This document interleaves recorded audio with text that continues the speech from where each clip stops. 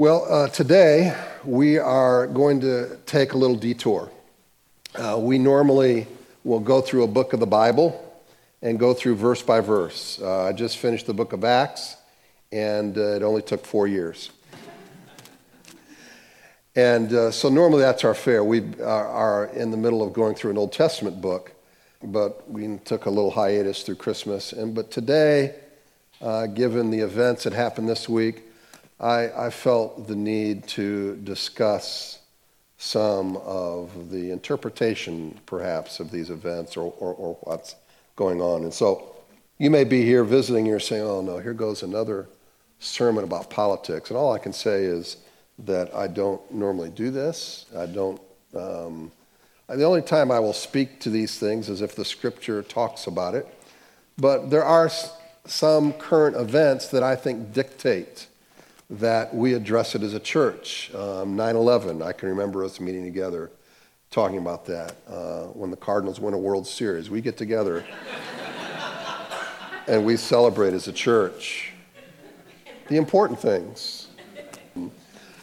I just could not let this go by without saying something.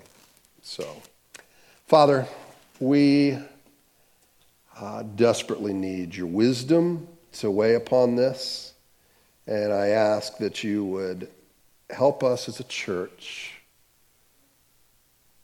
to remain unified around Jesus, to be on mission with what you've called us to do, and that your Spirit will do a great work.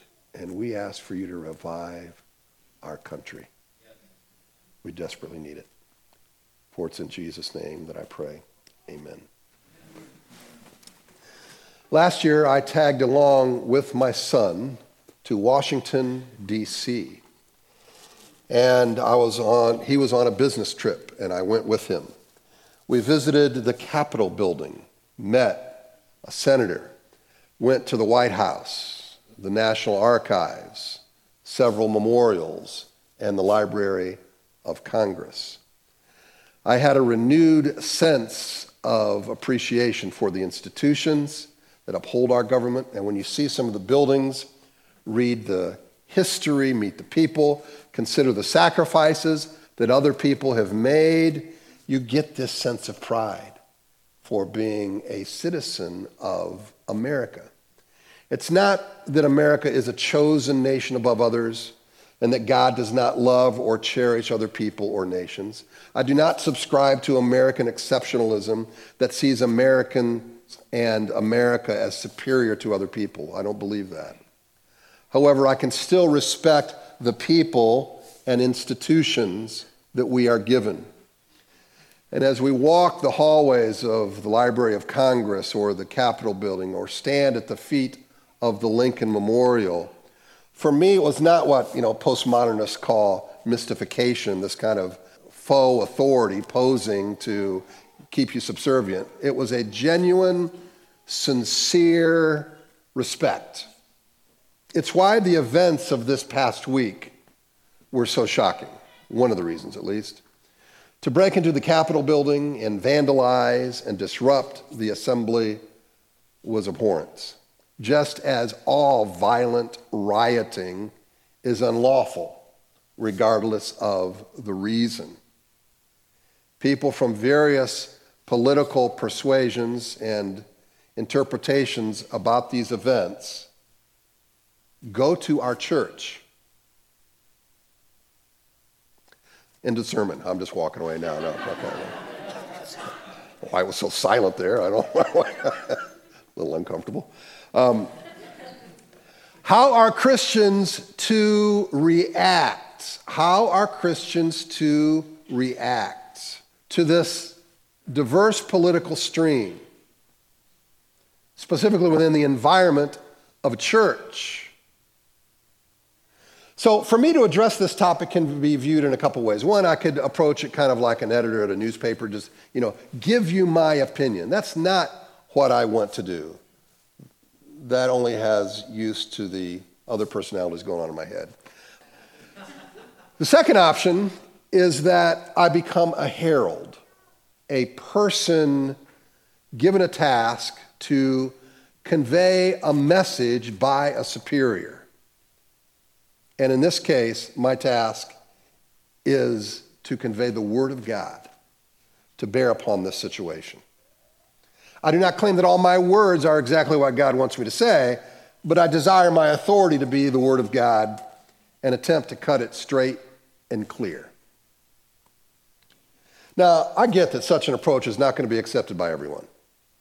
There are people who reject God's revelation and reject it as our authority. But I stand here because I believe that wisdom from above is our only hope for the problems that prevail in our culture. And those are problems you saw on TV, but they also include racism, poverty, and certainly our political unrest and many others. I am not interested in a forced theocracy upon a secular society where we're subservient to supposed Christian leaders. Today, I'm more interested in the common good that comes out of respect for all human life as being made in the image of God and treated accordingly. That includes white, black, Democrat, Republican, gay, straight, etc. It's not that we have to agree on all beliefs and actions of everyone, but we lead with a basic respect that all people are made in the image of God. This is something that only theism offers. This is what our founders built our government upon. I believe words have meaning, such as the Declaration of Independence.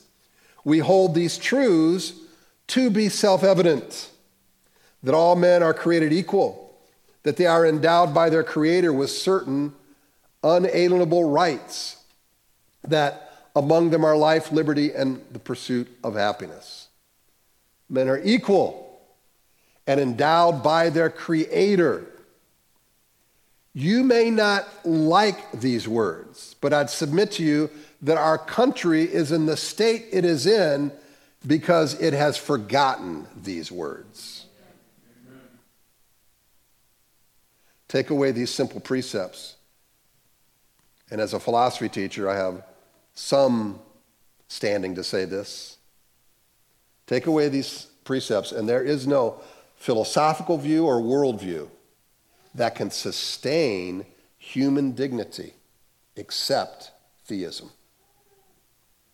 How can I cancel out someone on Facebook who does not agree with me if I believe that all humans have value? How can I start making Nazi references about people who I'm not politically aligned with and demonize them if I value them as made in God's image? How can I give a black man value and also hold to a view that people are nothing more than advanced animals thanks to naturalistic evolution? The only claim I'm making is you just have to be a thinking human being who has exhausted every other philosophic system to derive human value. And I make no apology for throwing out the only life preserver there is for these basic premises. That's right. That we are made in the image of God. Amen. Now, we need more than agreement on this image of God premise. We need an experiential choice of God's wisdom. And what I mean by that is passionately pursuing, agreeing to make it our authority as my own over everything, including politics. Claiming that I'm a Christian doesn't mean much unless I choose to have it reign supreme in my life, including my attitudes and actions. Now, here's the rub for us as Christians. We cannot allow wisdom from above to take a back seat to our political alignments. This is where the rub is. Now, by the way, it's okay to have a political affiliation. It's okay even to have a passion. I had a passion for my kids on their little league team when they played, ball, but I didn't want to be those parents who, you know who they are, okay? Yelling and screaming, calling names to the other team, right? And not wanting to talk to the other parents on the other team. It's like, dude, are you 8 years old too? Okay? It's that kind of thing that I'm talking about. It's when these differences create this idea that I don't want to associate, I don't want to be a part of, and then even the dehumanizing. That's the problem. If we are prone to criticize those who do not take God's wisdom, what I'm submitting, let's do it equally to Democrats and Republicans. It's not that it's wrong, again, to have an affiliation. But when there are inconsistencies with our politics and God's wisdom, I'm wanting to always choose God's wisdom. Yeah, amen. As a Christian, we should be just as critical of Donald Trump's cavorting with Playboy bunnies and porn stars while married to one of his several wives as we are of Bill Clinton's personal services internship program.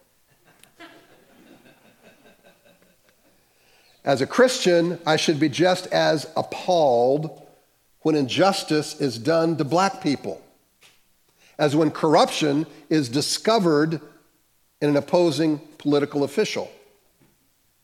I do this because the Bible speaks to these things. Speaks of moral purity, justice, feeding the poor, political corruption. When a political persuasion points me away from biblical principles, I must remember that my kingdom is in heaven and not earth. So God created man in his own image. In the image of God, he created him. Male and female, he created them. In some ways, it's no surprise that we're in the state we're in. What do we expect when we get this situation, when we have a culture and leaders who reject God's wisdom, who adopt viewpoints that people are expendable and deplorable, depending on, it could be their age, their political affiliation, their race, whatever. Just in one Facebook post that I read recently of a Christian leader, spoke of a political opponent that makes his skin crawl. He's so stupid, an embarrassment. I will never think of him as an educated person, even though that individual was an Ivy League school graduate. His crime was that he said the word irregardless. It's not in the dictionary. You friggin' kidding me. This is how we lose perspective. Pointing out of the splinter in one eye and not noticing the beam in yours is typical of today. When our identity and security are in a political affiliation, it's not too hard to go down a road like that. So let me just give you, if you like, 3 points in a sermon. All right, here they are. All right. So I kind of just building on these things. A faith community is not united by political ideology, but objective and experiential truth related to historic Christianity. Jesus died, was buried, and rose again. The Bible is true. That's what we're united on. That's what we are banking on. Next, the unity of a church is challenged when political ideology replaces fidelity to historic Christianity. What is happening is that you have churches that, will use the name Christian, but they are not devoted to these primary truths. And we can and do have unity with people of different political ideology when Christ is supreme. Some commenting on the events this week are saying it is symptomatic of one group losing their freedoms. Now, I cannot look inside the heart of every single person who protested. And by the way, there's a difference between a protester and a rioter, all right? And as with most situations, you can't whitewash thousands of people as a monolithic group. I certainly am against the violent protests. But they're just like the violent protests we've had in the last couple years. So how are we to respond when injustice occurs, no matter what the reason we have for our injustice? Whether it's racial, political, whatever. Can we not agree that violence and rioting is never the answer, no matter what your motive? Remember all those riots Jesus led with his disciples? All the violence he promoted? Exactly. There are none. Remember the one disciple that decided to take a sword at injustice? And what did Jesus say? Put that down. And then heal the guy's ear. Let me return to a basic premise. Galatians 3:28. There is neither Jew nor Greek. There is neither slave nor free. There is neither male nor female, for you are all one in Christ Jesus. I think the Bible is clear about the sin of branding people in a political party or a race to dismiss or nullify them. You know, the book of Acts is a historic account of how God brought two races together that hated each other previously. The principle is denied when we dismiss or ignore real human problems today because they're not in our political interest. Yes, the media gins up things like race. Yes, race is politicized. But as a Christian, I have to take a more nuanced approach to this topic. I look at it like Jesus when he was healing in that pool. He had two pools right outside the walls of Jerusalem, about 300 feet long. And you had all these crippled people trying to get, healed from the magic springs there. They weren't, but they just thought it was. But anyway, Jesus looks at this man, calls him out, and heals him. We have pools in our society of people hurting, children trafficked, refugees abandoned, women mistreated, races dismissed, people canceled. And the general populace passes these pools with disgust. Plenty of that going around these days, aren't there? But Jesus looks at the individuals in the pool and he offers them healing. I'm entreating all of us who call ourselves Christians to look into the eyes of the people in the pool, to listen to their stories, and to help them out of the pool.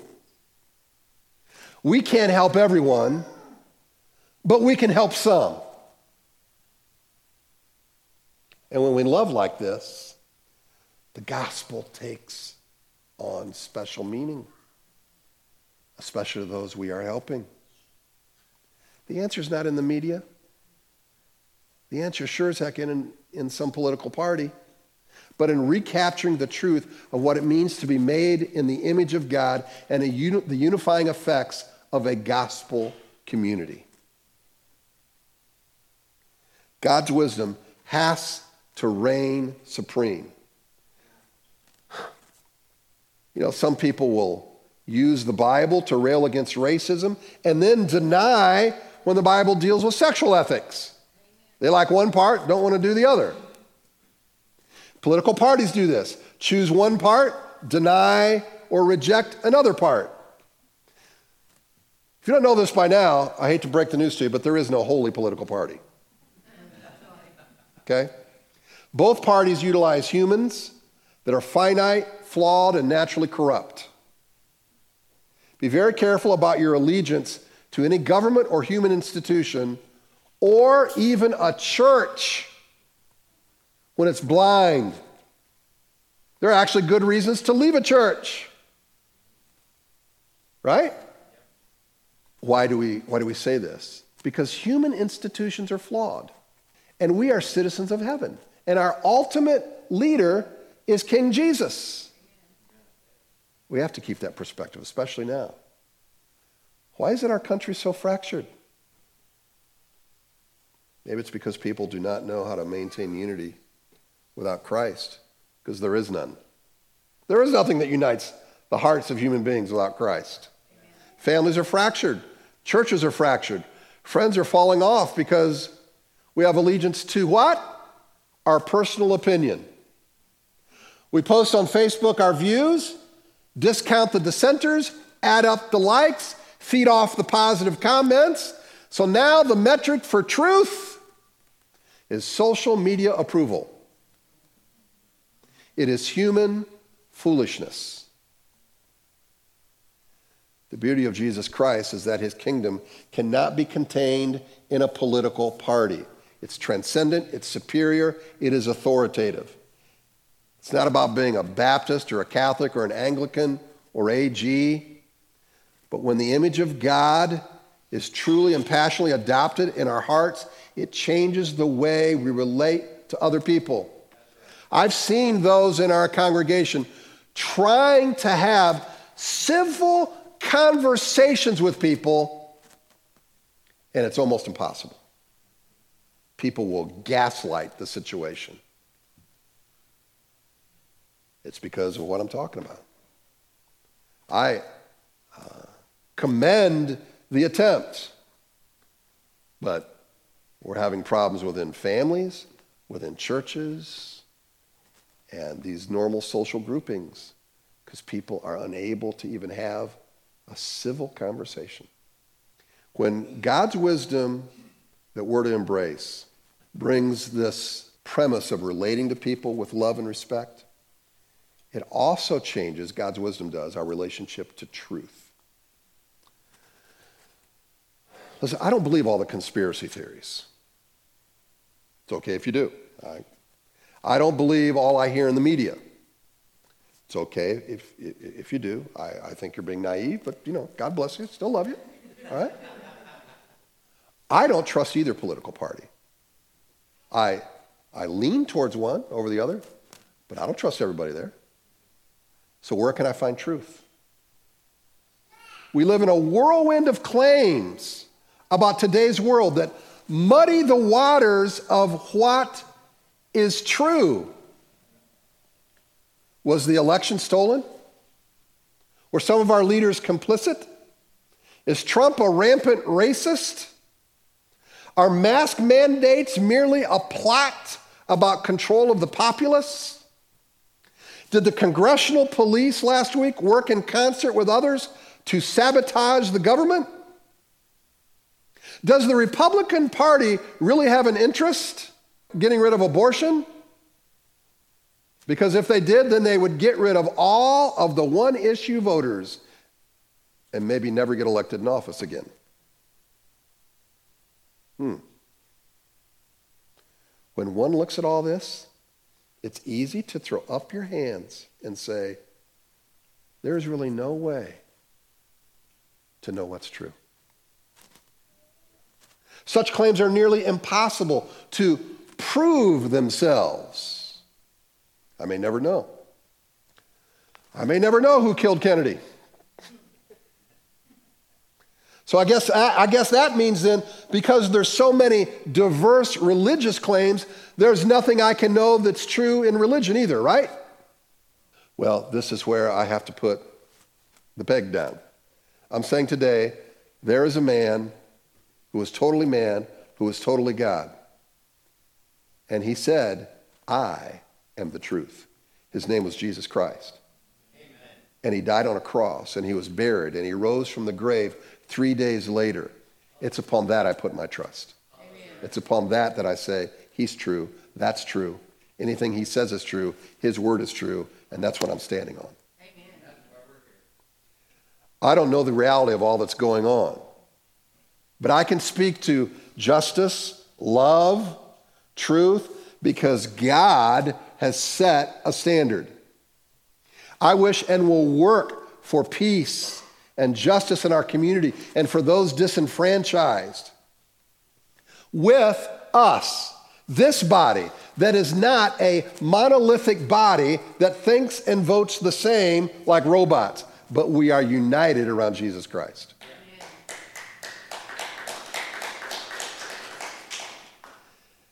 As a practical matter, objectively criticizing the actions or attitudes of a politician does not make one unpatriotic. Because I am a lover of truth, I can speak to the intern program of Bill Clinton being shady just as much as I can of the arrogance of Trump or the destruction of the most defenseless in our society, babies in the womb. And if you're getting defensive right now about any of those statements, you are proving my point of how opinion should not take precedent over the wisdom of God. A lover of truth must hold their political leaders responsible whenever their actions demand it, instead of making excuses and blame shifting. Churches and pastors especially have to speak truth and not cater to political parties and throw red meat to them. Pastors can't be pulled to speak on agendas and then wonder why the compass of their people points in every direction. Is there any hope? Is there any example of the Bible maybe speaking to political corruption and how we're to respond? Yes.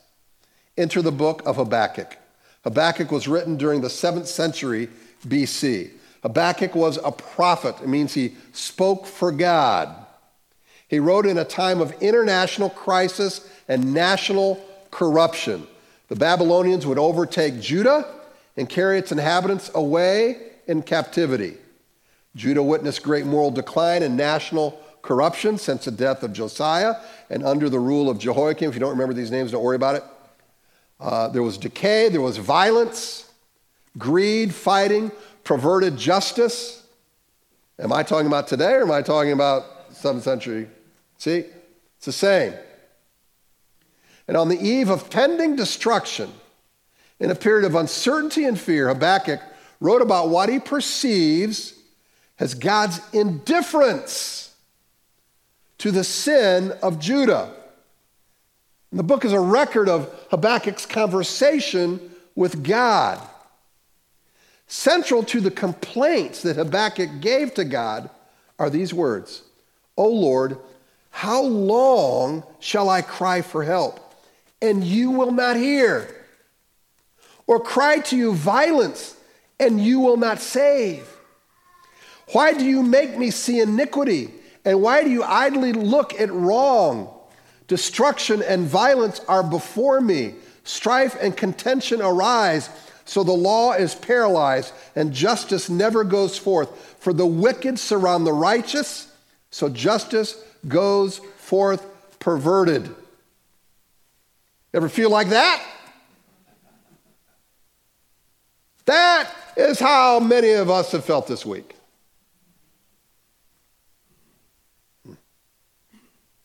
How have things gotten so bad? Where are you, God? How is it you can let things deteriorate like this in our country? And we've prayed, we've asked. You believe that God is sovereign? Yes. So was God also sovereign when your guy wasn't in office? Was God also in control? When laws were passed that you're against? Maybe I have to adjust that sovereignty thing. No. God is sovereign. In fact, there's a passage in here that talks about that I want to give to you here in a second. But before we do that, I want to just make the point that I understand that God's people then operated under a theocracy, and we operate under a constitutional republic. You know, you're talking about Israel and Judah. We're a constitutional republic in the USA. Our forms of government are different, but God is still sovereign in both. Both ages see his rule over human affairs. Can we not agree that God has a right to speak to us today as citizens and to also hold our leaders accountable? In chapter 2 of Habakkuk, you see these woes, W-O-E-S. Those are ways of saying, I don't like what you're doing. Woe unto you for doing this or that. In other words, God is implying he's going to hold them accountable. All of them. My hope rises as I read Habakkuk 3. Here we see God declaring that his deeds are worth remembering. It says, O Lord, I have heard the report of you and your work. O Lord, do I fear. In the midst of the years, revive it. In the midst of the years, make it known. In wrath, remember mercy. In other words, his justice is going to be executed. He stood and measured the earth. He looked and shook the nations. Shook the nations. Then the eternal mountains were scattered. The everlasting hills sank low. His were the everlasting ways. Is this a promise only for the Old Testament economy? Has God quit being just? Does God still measure? Is he still looking? Is he still shaking? Perhaps that's exactly what just took place. God is shaking what is going on in our country and trying to wake us up. I think we're witnessing that now. Now, we may think that God is asleep because he's not giving it the way we want in our time. Don't be fooled by that. Always think of this, that whenever people think, well, God has not done anything about evil, I'm like, wait a minute. You remember Jesus? Did he not die for our sins? Did he not die so that every single person has the choice to individually be changed from the inside out and changing a community? I think he's done the most helpful thing for evil that could ever be done. But by the way, I do trust this Bible, and I do trust what it says, that Jesus Christ is coming back a second time. Meaning, he will execute his justice literally on this earth in a fashion that will be rather severe and dramatic. Although we don't see it yet, it doesn't mean it's not coming. Habakkuk ends with a glorious praise to God, who's deserving of our devotion and praise, even when the country is not what it could or should be. Listen to this. Though the fig tree should not blossom, nor fruit be on the vines, the produce of the olive fail, and the fields yield no food, the flock be cut off from the fold, and there be no herd in the stalls. Yet I will rejoice in the Lord. I will take joy in the God of my salvation. God the Lord is my strength. He makes my feet like the deer's. He makes me tread on my high places. When I lose hope, and when my political allegiance reigns supreme, I need to make an adjustment to look again to God's wisdom and his sovereignty. I don't know the truth of all the theories that are floating around today. I don't try to put my head in the sand, but I am also not consuming my time spending 10 hours a day on the internet every day trying to figure it out. I just don't have that kind of time. I'm not saying it's evil to do that, but I can tell you this. I know where my mind would go and think about doing that. I'm not telling you what to do. You're adults. You're big people, okay? But I know what the media and what my time spends on is what's going to consume me, okay? I do know that God's wisdom applies to today. And I'm still going to devote my time to speaking the truth in love and making a difference where God has planted me, and view all people as being made in the image of God. I'm settling on these precepts. In a month, I'm going to be in a Syrian refugee camp. And I'm going because this church has shown love and generosity to see the lives of these people changed, not only through a physical gift of an ultrasound machine, but through the gospel. And I think it's at times like this that we as a church are at our best. So what I want to do is spur on the love and good deeds and say, why can't we do this daily? Why can't we give of ourselves to expand the kingdom of God daily? Listen, we are not powerless here, my friends. I know you may feel like it, whatever, at least from a political sense. And frankly, that's not where my hope is. There's a power that transcends a political party. And that's why I don't lose hope after this week. We are on a mission to expand the kingdom of God. So I'm going to love people where they're at. I'm going to give all I can. I'm going to continue with the gospel. I'm going to continue to know that God has me on a mission. And then I'm going to hang on to the words of Jesus. I have said these things to you, that in me you may have peace. In the world you will have tribulation. But take heart, I have overcome the world. And then try the psalmist. Oh my God, I say, take me not away in the midst of my days, for whose years endure throughout all generations. Of old you laid the foundation of the earth, and the heavens are the work of your hands. They will perish, but you will remain. They will all wear out like a garment. You will change them like a robe, and they will pass away. But you are the same, and your years have no end. The children of your servants shall dwell secure.